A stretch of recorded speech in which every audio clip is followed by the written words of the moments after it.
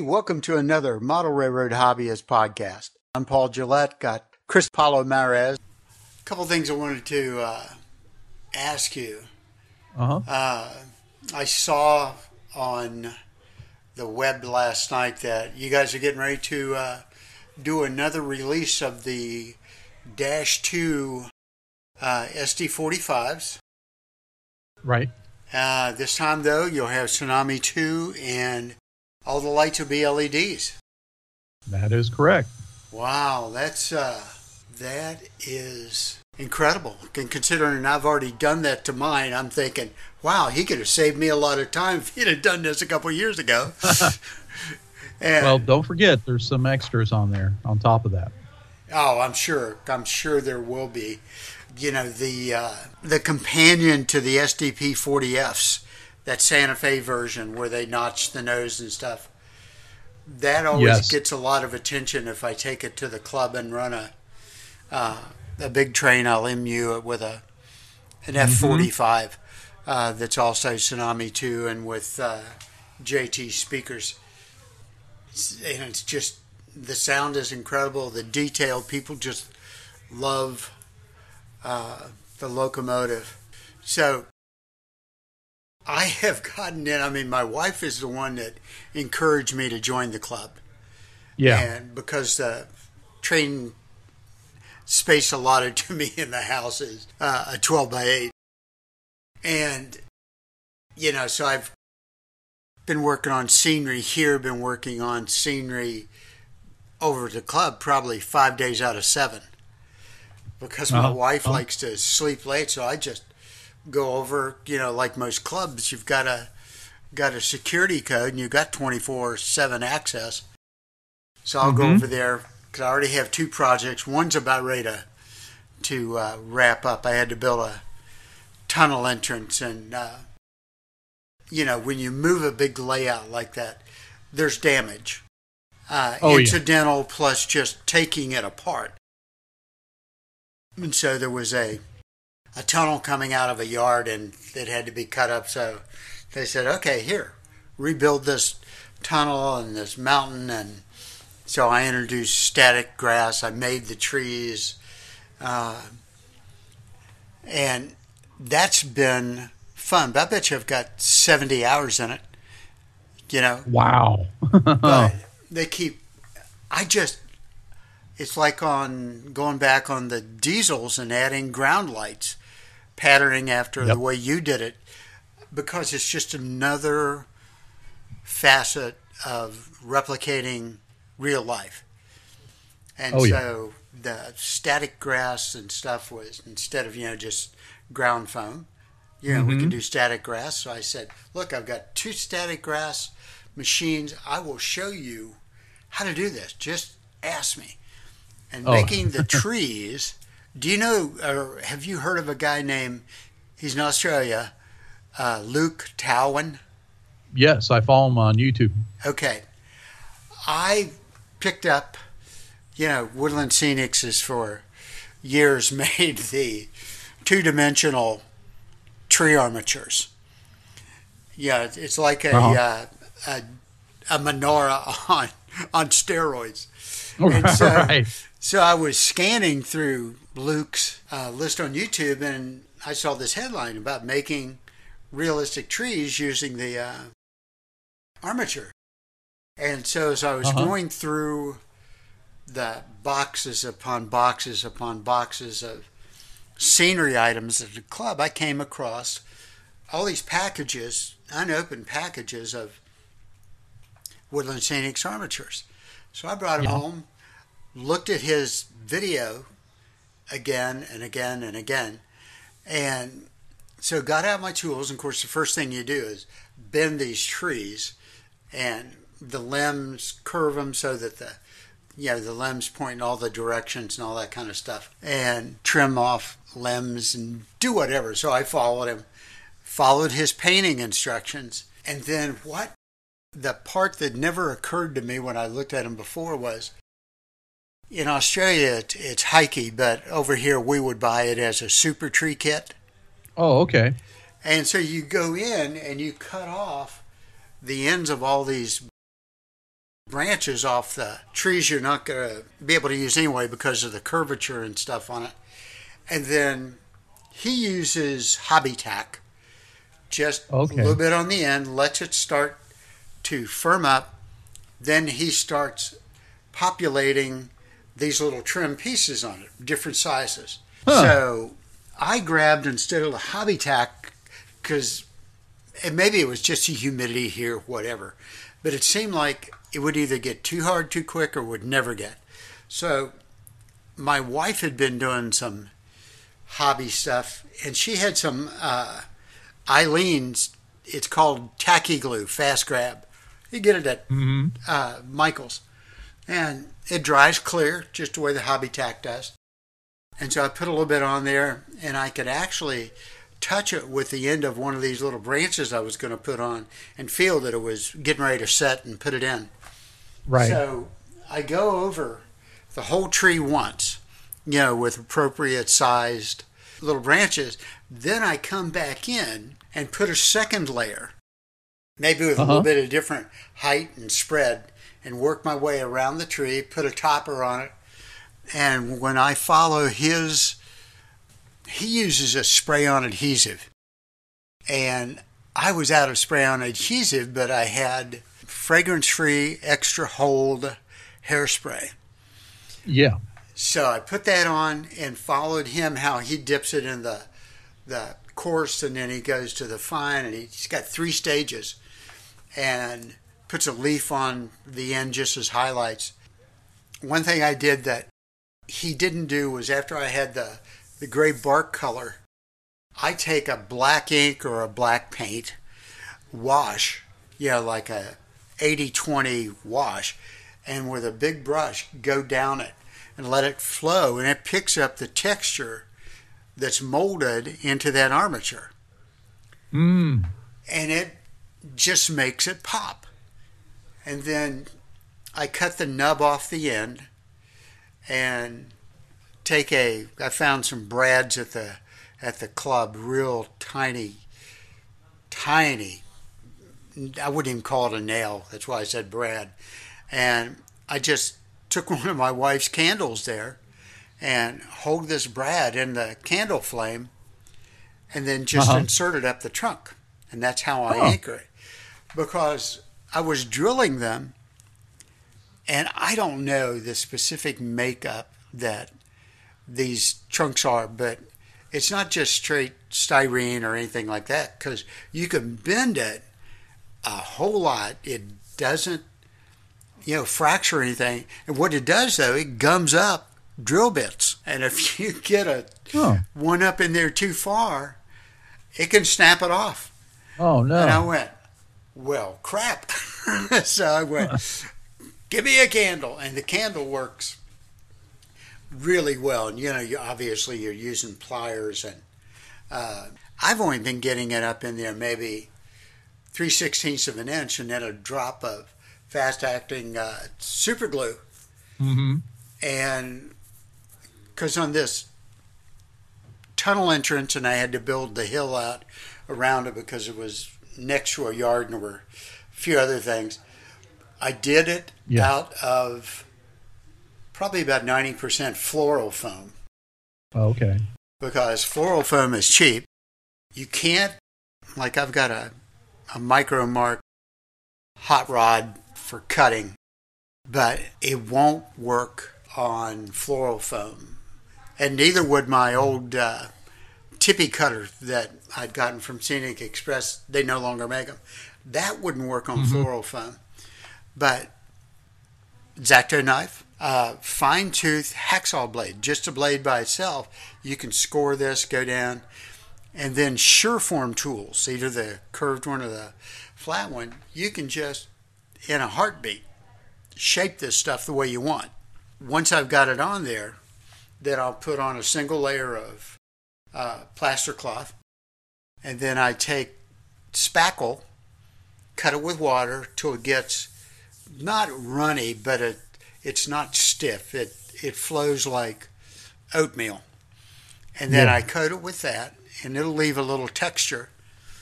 And then I'll paint it before I do the the static grass. And then so these trees, as I was populating this hill, that little nail goes right through that one layer of plaster cloth spackle and into the foam. You don't need a axe, an ice pick to go in there and pre-do it. It's just a lot simpler than when we used to do, multiple layers of plaster cloth on dense foam, or heaven forbid, wire and plaster of Paris. So, right. But on these big trees, I'm looking at, those are 6 or 7 inches over there, and they still need their second layer. But time I get done, I got like an hour and 15 minutes per tree. And so I've made about 30 trees so far, because I've got a big project coming up. We call it Meatloaf Mountain. It's apparently been part of the club for a couple decades. One of the guys was telling me, he said, yeah, I had to repair some damage 15 years ago onto it. So he was saying, just be careful, there's some framing underneath it and so forth. But it's big. It must be 6 feet tall, and it's about 4 feet wide, and it's about 6 or 7 feet long. And the color that was put on it back then had kind of a reddish hue on it. And the guy sculpted the rocks on it and so forth. And one of the members came up to me and he said, what do you think about the color of that mountain? And I said, well, it's probably pretty appropriate for New Mexico, maybe around Chama or Raton. I said, doesn't look too Texas-y. So I got approval for a project to repaint it, restain it, and, using the wash again to go into the crevices and bring out the relief. But I'm enjoying being a part of the club. Oh, yeah, I bet. It's kind of fun to break out into the scenery, I like doing it. I'm going to give a seminar here in another couple of weeks on a Saturday on weathering, because everything I have is weathered, both chalk, I use pigment, sometimes airbrushed washes, and then artist oils, streaking and stuff like that. And especially on tank cars, artist oils with one of my wife's makeup pads, you can just do the upper part of the curvature of a tank car and phase in the deep rust, the new rust, and then the fading paint back to the just dirty car very, very convincingly. So, and there's 2 main lines here, and I think both of them are 225 feet long. Oh, wow. So I came in one day and Rex had one of his trains sitting on the main line, and I just kept walking and walking, and it was all many of them Genesis tank cars, 60-foot tank cars.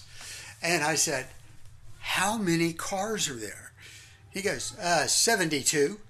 And I said, well, I'm sure Atherton appreciates your patronage. So, yeah, no kidding. Yeah, I think wow.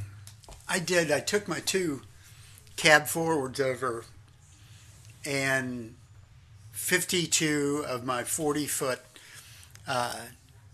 stock cars, which were all Proto 2000 kits or else RTRs, and with a caboose. That was made a pretty good looking train. It's just, what a pain in the behind to carry that many boxes in. Even though I'm using I bet. Axiom boxes, and I've got A-line boxes for the steam locomotives.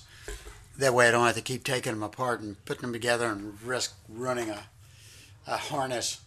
So, but yeah, it's turning to be a lot of fun. Especially, it's too hot to do anything outside. It was like 96 again today. Oh, welcome back to Phoenix, right? Yeah. It was only 89 or 90 there. Plus, it's dry. Here it's humid. So, yeah. My wife and I got in the pool. The pool water's still at 82, which is just borderline my comfort level. It gets any, I don't care what the outside temperature is. That just, when you, and I just jump in. I don't try and walk down the steps and gradually acclimate. I just jump in and, take a big breath, and then your body does adjust to it. But I went, okay, when the cold front finally gets here and we start seeing days only in the mid 80s next week, the nights will be in the 60s. So I'm going, okay, no more swimming, no more. Yeah. Winter's coming. Yes, it is. You already cold? Not really. It was about 80 degrees up here today. Okay. Oh, that's...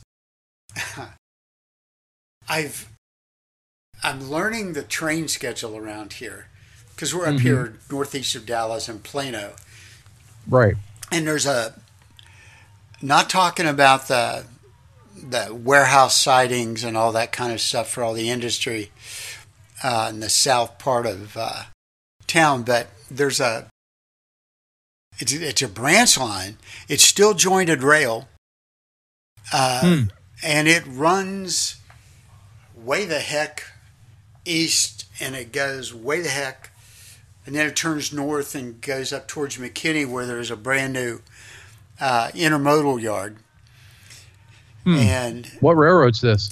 Mainly Kansas City Southern. Oh, KCS. Okay. Yeah.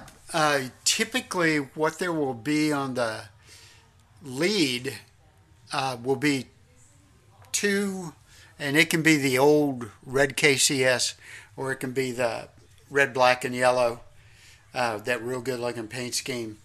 Oh, and yeah. They'll be in various levels of grime and stuff. The other day I saw the headlights coming, so I just pulled into a parking lot, and then pretty soon I started hearing it sounding the horns, and it was like 2 units up front, maybe just 20 very small 3,500, maybe 4,000 cubic foot covered hoppers, and then 2 more units pushing. I'm going, wait a minute.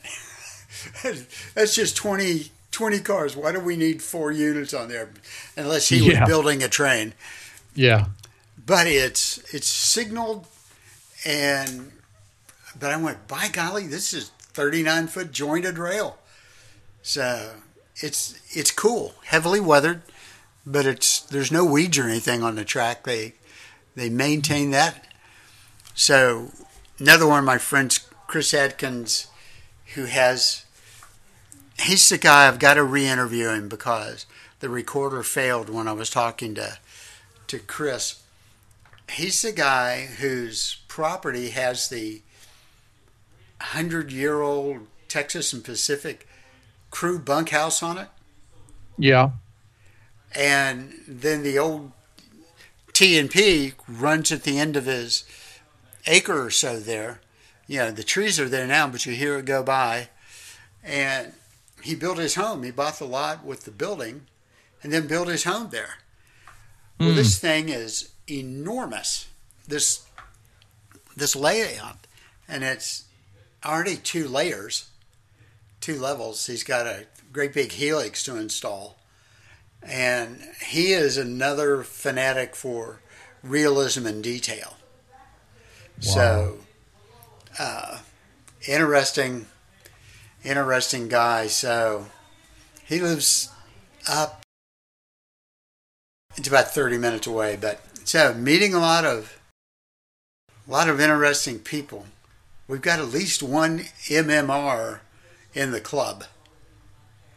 And he built a steel mill. Because apparently he was in the steel industry for quite a while. And this thing's about 10 feet by 4 feet.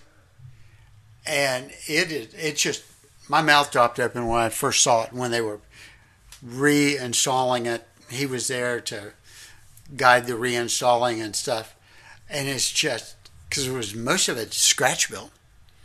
Wow. And, the weathering and stuff on this is, golly, my dad was in the steel industry, so I'm going, hey, I've seen this as a kid. Excellent modeling. So anyway, so what's new in Chris's world?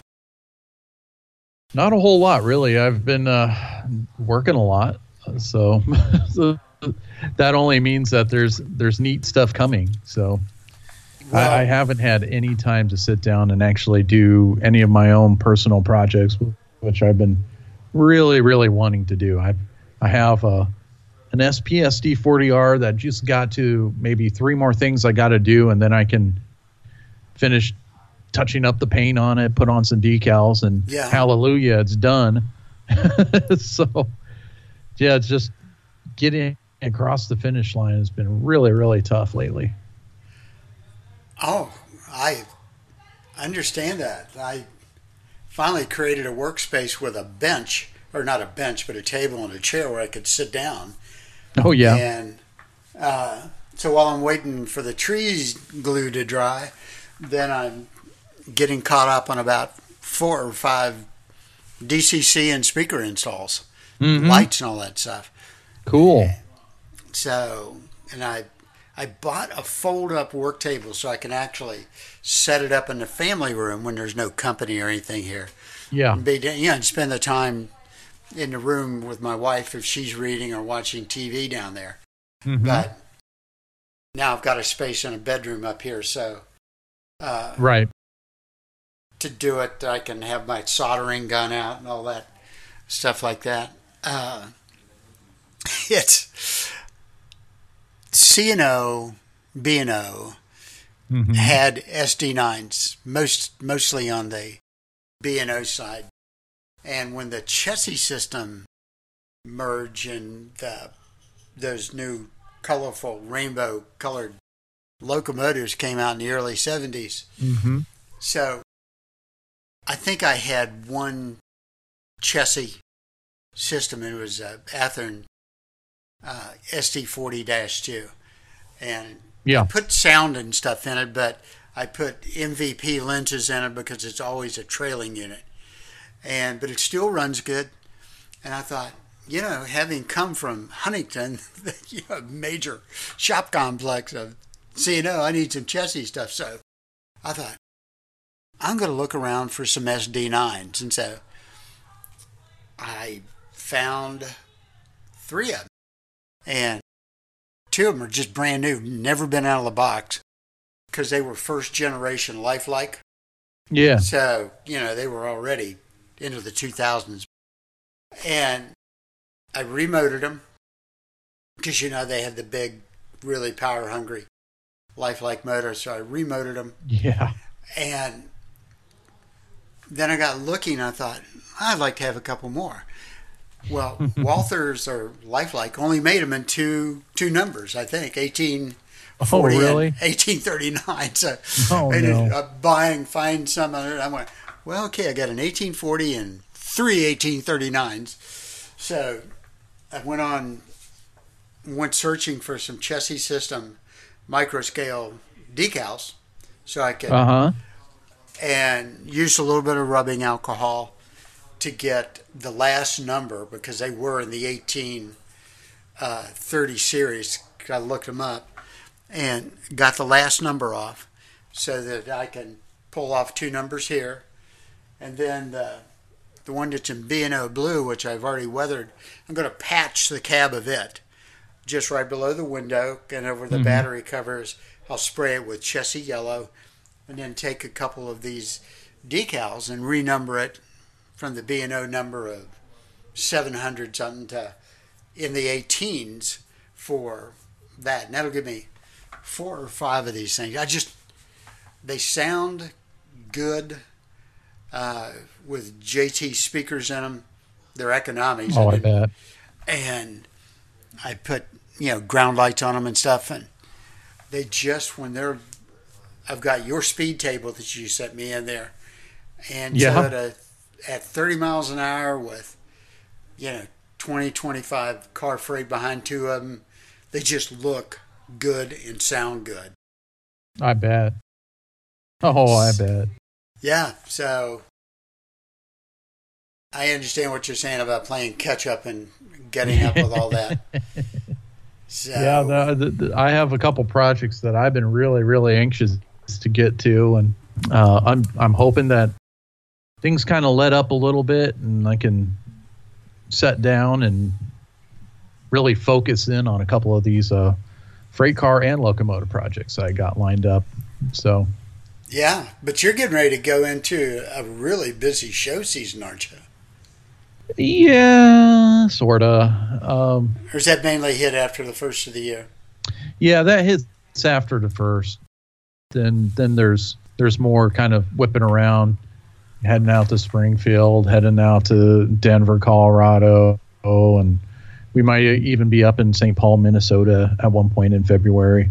Okay. So every month's going to be going somewhere, but I'm kind of hoping throughout the holidays, at least, I might be able to have a little bit more time to kind of do something for myself for a change, you know? Well, we've got the Plano show at the, I'll say convention center. That's not what they call it, but, you know, it's like 4 miles from my house. And it's normally a 2-day affair in the middle of October. And it's been that way for years. And somehow the show people booked Saturday, I guess maybe presuming that the scheduling people at the convention center knew it was always 2 days.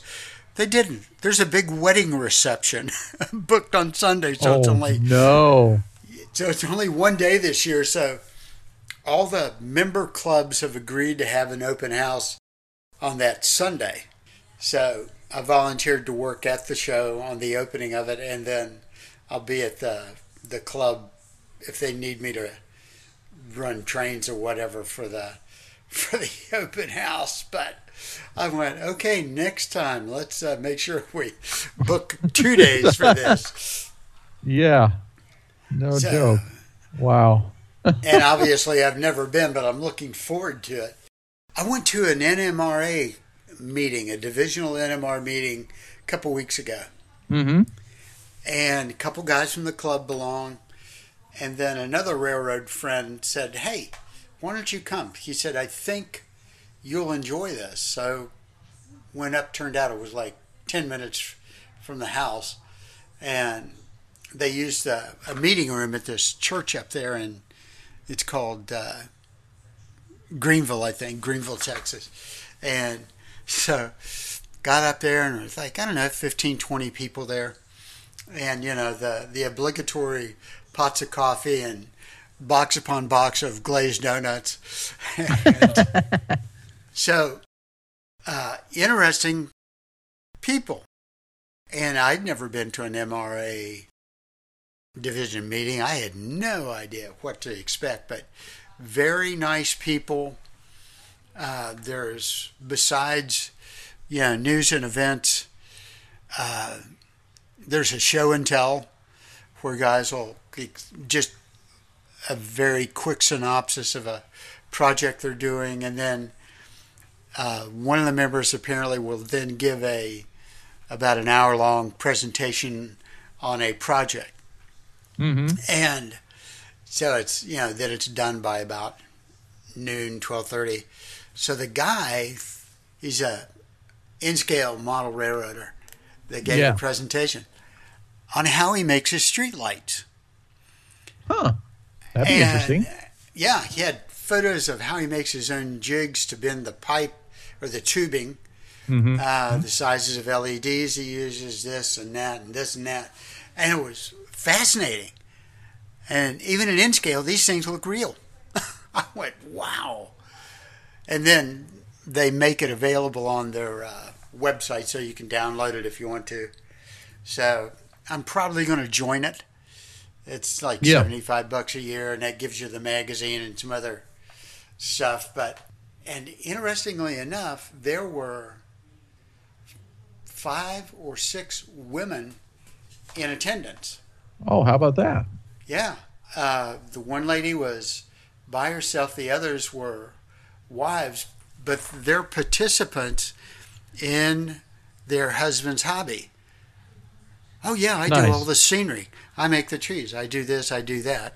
Yeah, I remember when I was, after retiring, working at an affair with trains and feeding. It was not uncommon on Saturday morning to have a number of women either coming in with their husband or by themselves buying scenery items. How about that? Yeah, I'd like to special order some cows, please. I'm building a farm scene. Yes, ma'am, you may. And, which I think is good. So, That's cool. yeah, it's, Pam my wife thought she wanted to do that, so we bought one of the Walther's Merchant Row kits. Mm-hmm. That lasted 5 minutes. And I said, well, okay, we're going to mask this off. We're going to paint it to get it to look like the box illustration, because the basic plastic is never that colorful or pretty. And she goes, okay, I'll watch you. So I ended up, okay, next time, honey, don't do that. Just you don't have to do that. So, Yeah. are you still in the Fremo group? I'd like to be, but Okay. I haven't really had enough time on the backside to really participate as much as I'd like to. So it's Paul, no joke. This summer has been the summer of Athern. So Oh, really? Yeah. So, based upon your comment, a lot of new products coming down the pike? there are a lot. Okay. There's, I'd say, 4 locomotives that we're going to be announcing, and an item of that's a rolling stock piece. So Cool. lots Well, now- lots of neat stuff. Interestingly enough, when we lived in New Orleans, I already had a number of auto carriers, the fully enclosed, and even had some of the Exact Rail, the ones from the early 70s where they shipped the Vegas. Oh yeah, without those, fluids yeah. on their end. Mhm. And I thought, now I've got a number of your Genesis articulated and stuff there. I thought, you came out with the first edition double decker with either just sideboards or open, but no enclosure or anything. Right. So I found a couple at the hobby store there in New Orleans and bought them and weathered them up. Didn't grunge them, just lightly weathered them. And then I thought, this will look good with those couple high cube boxes and the Vega cars, the Vertipacks. Uh-huh. And so then I found 2 more on eBay. Oh, really? You can't find them in a hobby store. Really? Yep. And because I'd been to this huge hobby store here, and you had a lot of your stuff, but I was looking for those. And so I found 2 more, and these are all brand new in the box. And the one guy said, these are impossible to find. And he said, my understanding is Athern has no immediate plans to rerun these. And I thought, I think I shall ask Chris. They obviously are popular. Yep. Yes, they are. Okay, you We're don't have to actually divulge looking any. at improving those at Okay. this time.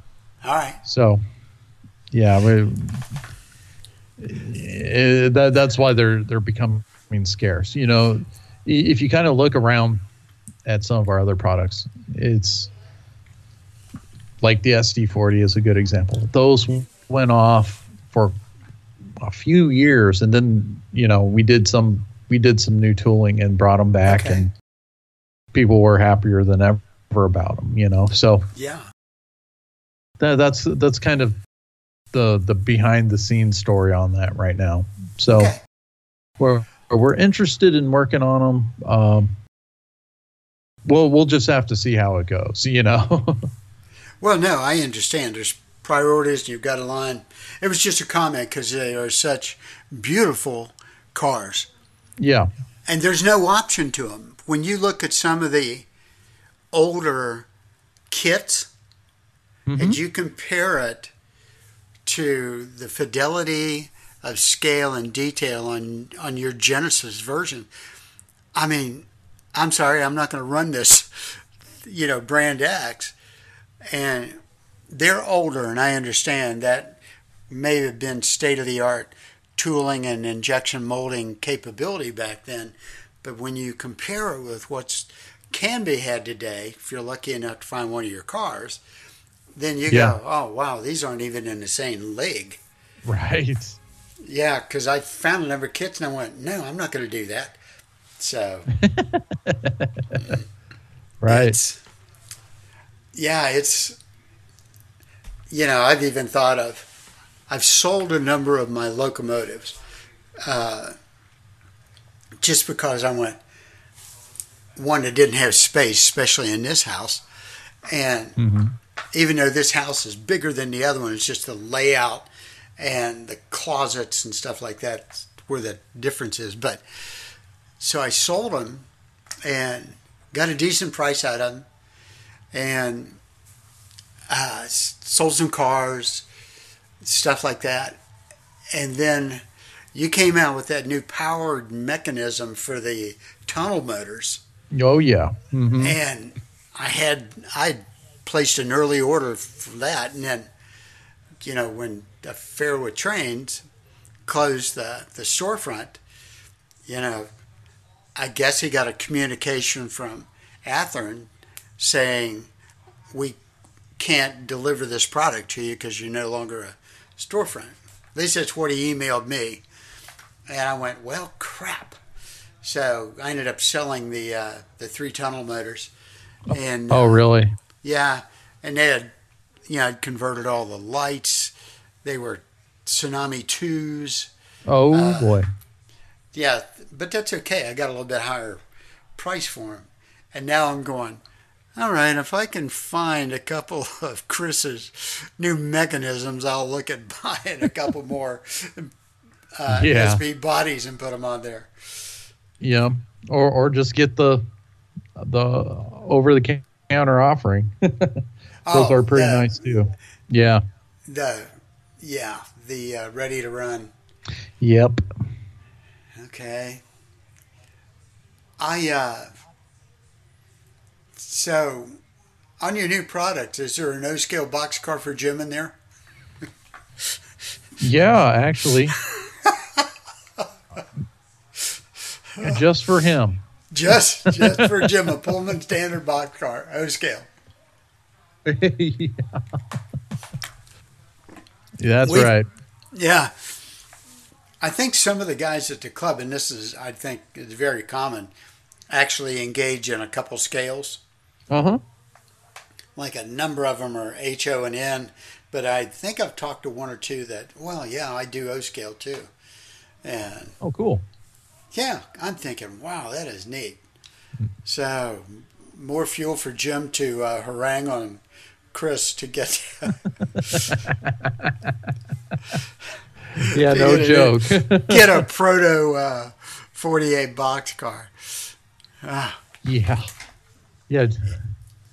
It's definitely in his future, I can tell you that. Yeah. Well, I mean, judging by the photos he's been putting up of the track work and stuff, I mean, he is an artist at turnout building and track work. Jimmy's doing a heck of a job there. Yep, so, outstanding work. Oh, yeah. I'm going, golly, why don't you come to my house? I'll have you relay all this track. Now, put them to work, huh? Yeah. One of the things that I picked up from Ken Patterson's, What's Neat program was how he pre-solders his flex track. And that had never occurred to me. I'd soldered track afterwards. And so when I was rebuilding the railroad there in New Orleans so I could tear it down yet again. I did that, and I was amazed at how that simplified, even through curves and, easements and coming out of curves, soldering. Oh, yeah. Did. I went, so downstairs when I did it, I didn't do 9 foot because it's not that big, but I did do 6 foot and then put it in, align it, solder it, put in the copper clad to hold the gauge at the joints and stuff. And I'm like, golly, Ken, excellent idea. Mm-hmm. Yeah, Mr. Patterson's got some good stuff on that show of his.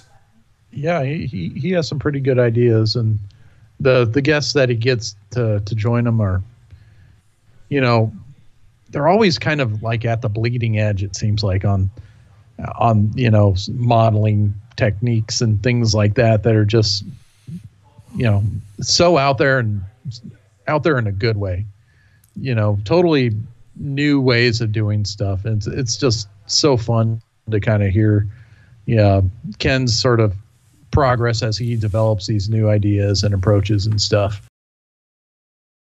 The the expanded edition of Model Railroad Hobbyist. Mm-hmm. This month, there's one of the things that caught my eyes. I was scrolling through the pages on my phone. Was the gentleman doing one scene at a time, and his scenery and track work and stuff, I was just enthralled. Oh, really? Oh, I went. So I'm going to go back, read it again, and oh yeah, just some of the, the effects, the realism he achieved was just incredible. There were a number of good articles on this one, so I've got to renew my subscription on that, but it's well worth the money. So plus it just helps the overall viability of Model Railroad Hobbyists. Speaking of Model Railroad Hobbyists and SD40 T-2s, I was over at the National Train Show, and Joe Fugate had a kind of a wreck damage SD40 T-2. I guess what happened is locomotive accidentally got knocked off the layout and it hit the floor, crushing the front pilot a little bit. And there was some damages, snowplow, and this was one of his locomotives that he was doing I think an ebook on, or a modeling series, kind of based on Runs Like a Dream, and he was going through some of the detail that he added. The idea was to make a really good operator's model, something that he could scale up to his entire fleet.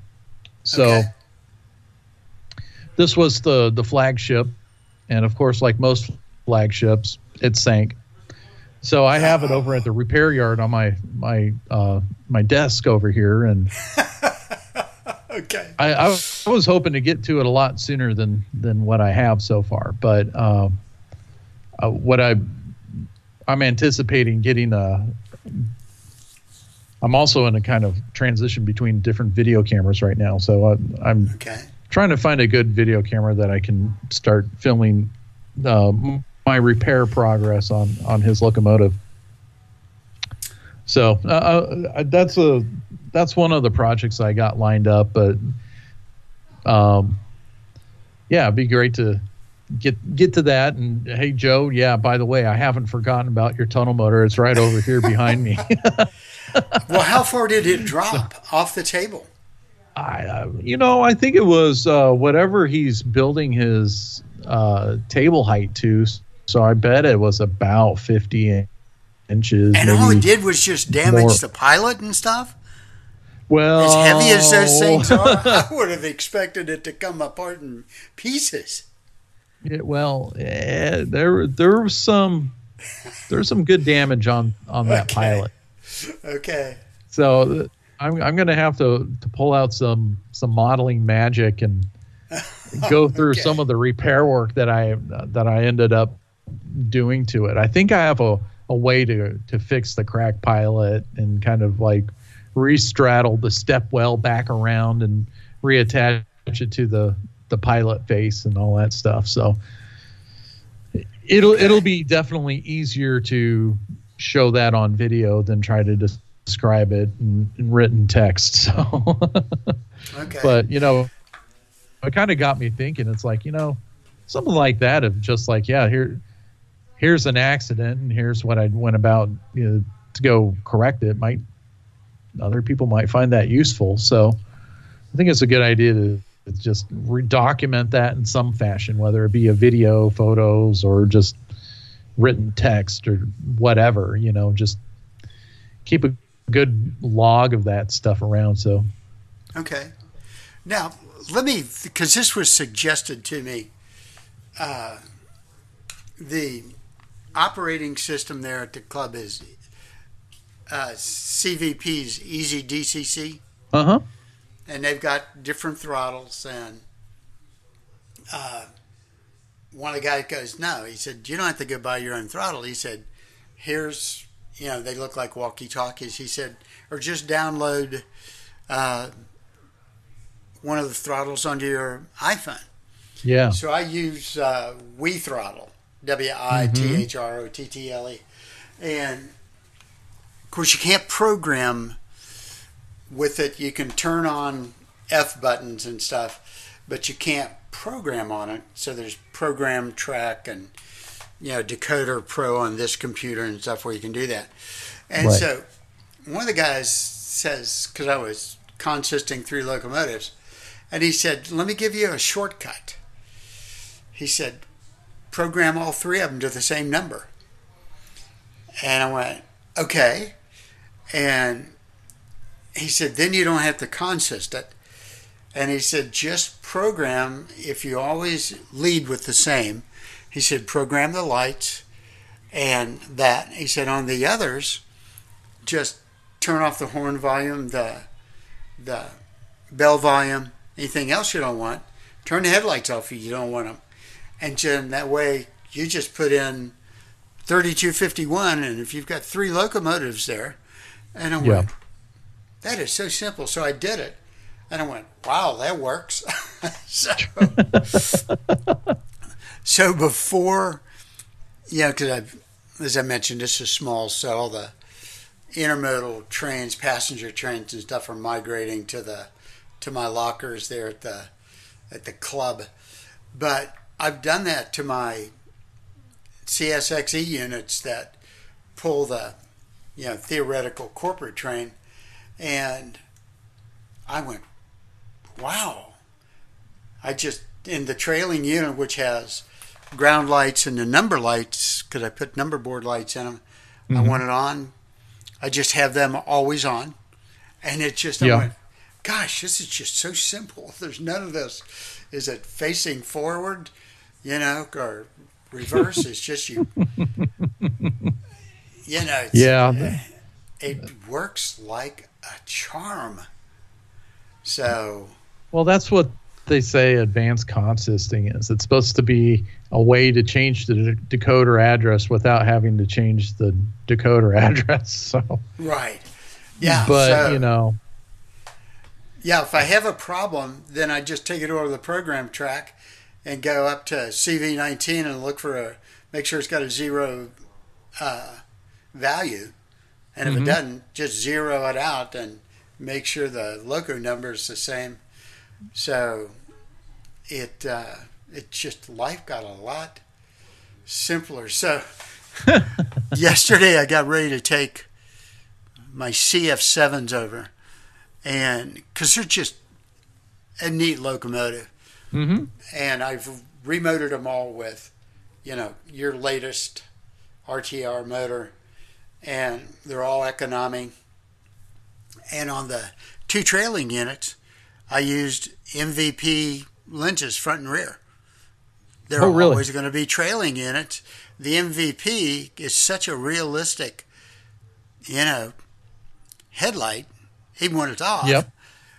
And so the third in there, the cab was different. And I went, why is that cab different? Because then I remembered after I put all of KV's etch metal grill covers and shutters in them, and I had to repaint them. I had to strip them and repaint them, which was part of the blog piece I did.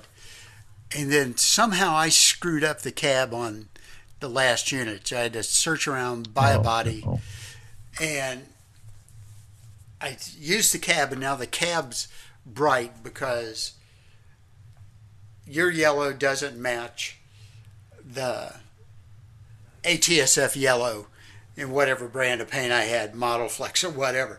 And I went, okay, not a problem. I'll put a paint wash or something on it and tone it down a little bit and cover it with weathering. And then so I crank up the throttle and the motor comes on and the sound comes up, but it doesn't go anywhere.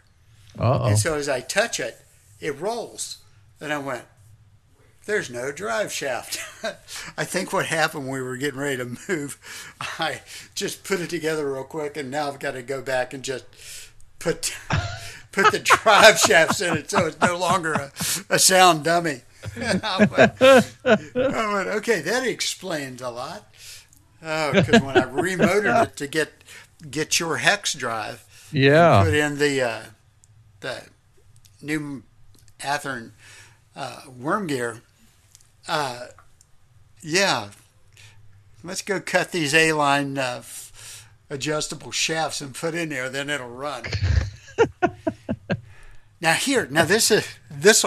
This blows my mind. So all of the P2K era things that I've rebuilt, remotored with either Kato or your RTRs, all of the worm gears have had pretty much the same gear cut, the little square bearings and all that stuff. Right. So 2 of the newer Protos that I got, they still say Lifelike on them, even though the packaging is totally different. But on the fuel tank it says, Lifelike Proto 2000 or whatever. So when I remotored the first 2, they were old enough, they had the old style worm gears. The 2 new ones, which have a much smaller motor, but I was doing it, so I went ahead and took it out, put it in. They have totally different worm gears. And I'm going, because I lost one of the worm gears. I have no idea where. Oh, no. Small room, lost it. And so I got an Athearn, went out and plopped it in. And it bound because the bevel was cut in the opposite direction. Oh, no. Yeah, and I went, this is so weird. So right now I can't find any of these, and it's a real small circular bearing. It's smaller than any I've ever seen. And I went, wow. And I looked at some of my other current production Proto stuff, like some of the E units, and I went, they're not even like that. Yeah. So would they, use up old parts or something on this SD9? So one of them has it's just going to be, the front truck will just be powered, because I can't find a worm gear for the back. And then the newest one I've got sitting here, it's got one of the new, smaller, more efficient motors. And so I cut the weight down to make room for the speaker and for the economy to go in there. And I thought, I am not popping that gear out of there because I am not going to risk losing another one of these oddball worm gears. It's just really frustrating. And I went, why did they do this? So who knows? Hey, Paul, that sounds like a good candidate for doing a, put a Kato motor in it type video where we'll try to figure out an improved drive for it too. Well, but I'd have to re-gear the motor or put all new gears in the truck, take the tower apart. I'd say switch the entire thing over to like a rail power type drive and put on a Kato motor in the rail power drive, and then you have sort of more standard type trucks on it too. Okay, because it's got that special SD9 truck, and you got a lot of detail on them. And these two new ones will run together. The others have speed matched and not a problem.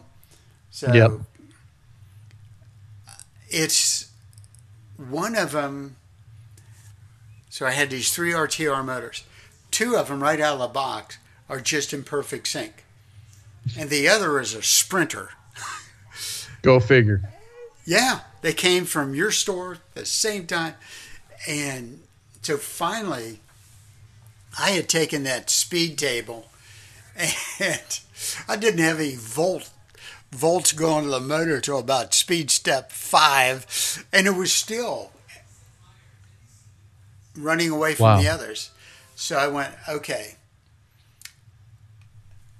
So when I set these up and do the testing on them later this week, then I'll, if it still runs that crazy, I'll just buy another motor and put in it, or it'll become a totally sound dummy. And I'll just, because these things are heavy enough and got enough tractive effort that I just think 3 units look good. I don't need, 3 units powering. Yeah. Mm-hmm. Although when I did have that 25 feet of,